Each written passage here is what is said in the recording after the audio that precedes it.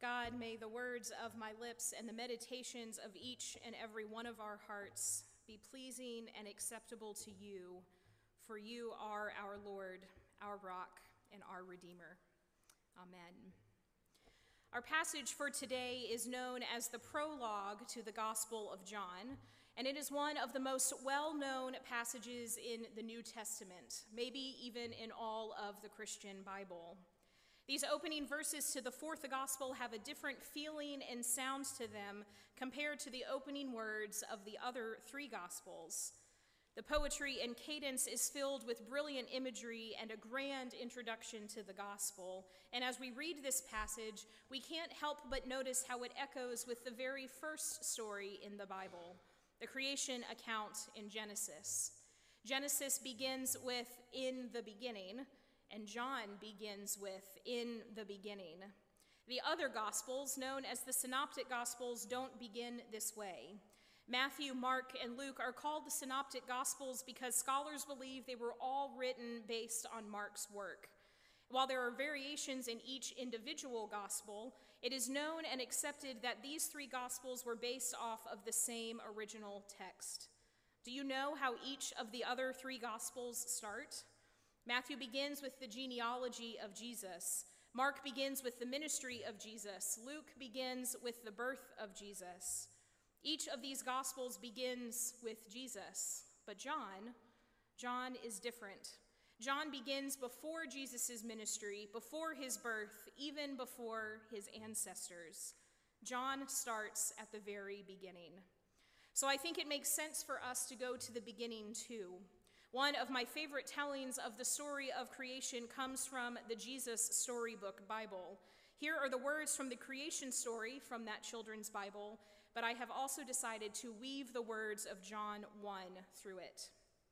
In the beginning, there was nothing.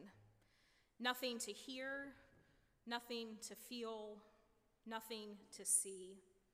Only emptiness and darkness and nothing but nothing. But God was there. In the beginning was the Word, and the Word was with God, and the Word was God.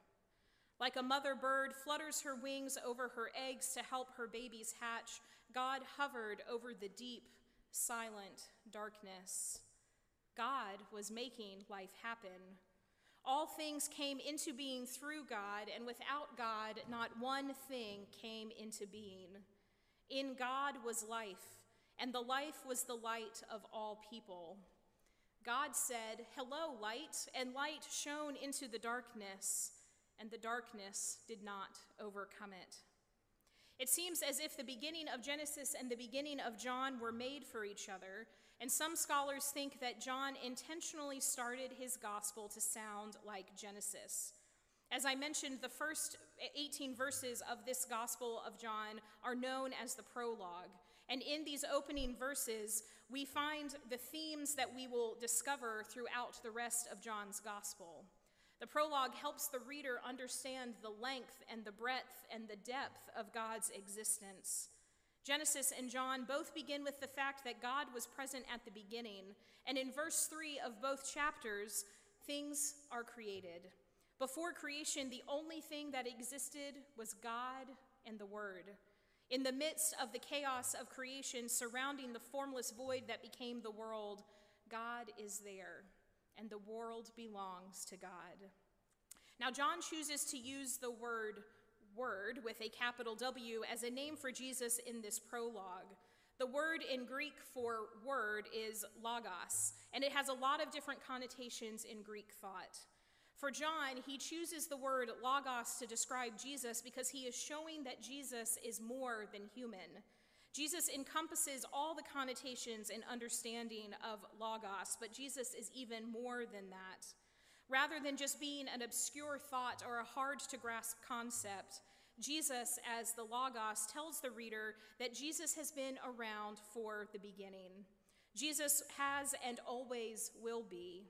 When God was saying, "Hello, light, hello, trees and flowers and grass," Jesus was there. And as God spoke words, life happened, and the Logos was part of that life. The Logos was there at the very beginning.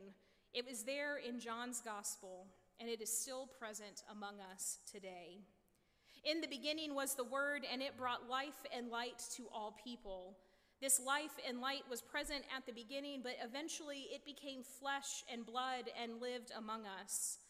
The Greek verb that is translated as to live or to dwell is skenu, and it essentially means to fix one's tabernacle or to set up one's tent. In the Hebrew Bible, when the people of God were wandering in the wilderness, they built a tabernacle that they could carry with them on their journey.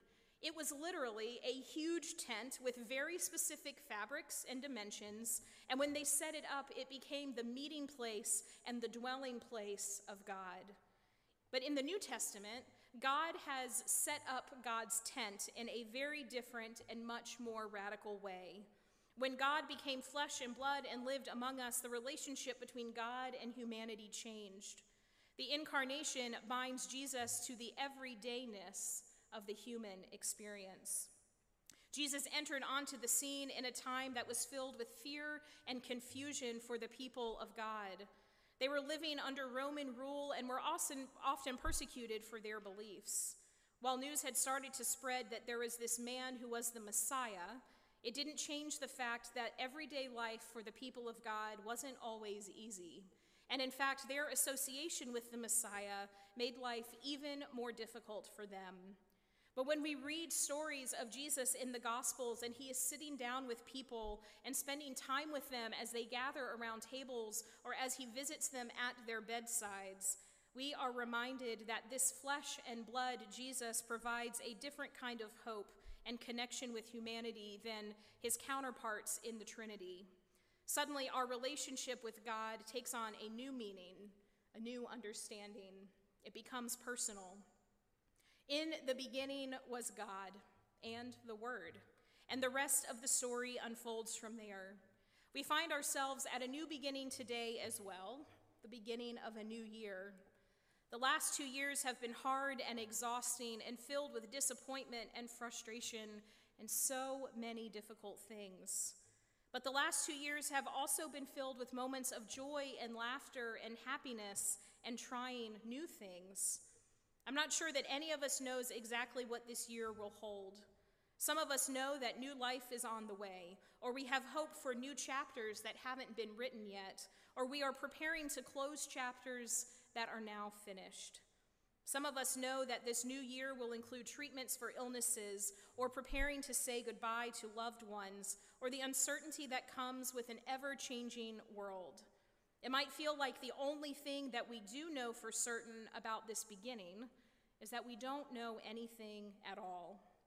But we do know one more thing. We know that in this beginning, God is here and always will be. In this beginning, Christ's love is found in each of us. In this beginning, the Holy Spirit is present, moving through us and guiding us in the world. In this beginning, God is calling out to us still. In this beginning, we know that we trust in and love a God who is still working and moving in the world, even when it seems like the world has lost all hope. In this beginning, we know that hope is never lost, darkness never wins, and the light that was there in the very beginning is a light that shines in each of us today. As we begin this new year, may we always be bringers of light and carriers of hope. May we constantly be listening for the voice of God that is calling out to us. And may we do everything we can to be the presence of Christ in a world that so desperately needs it. In this beginning, may we be hope-filled, fearless followers of Christ.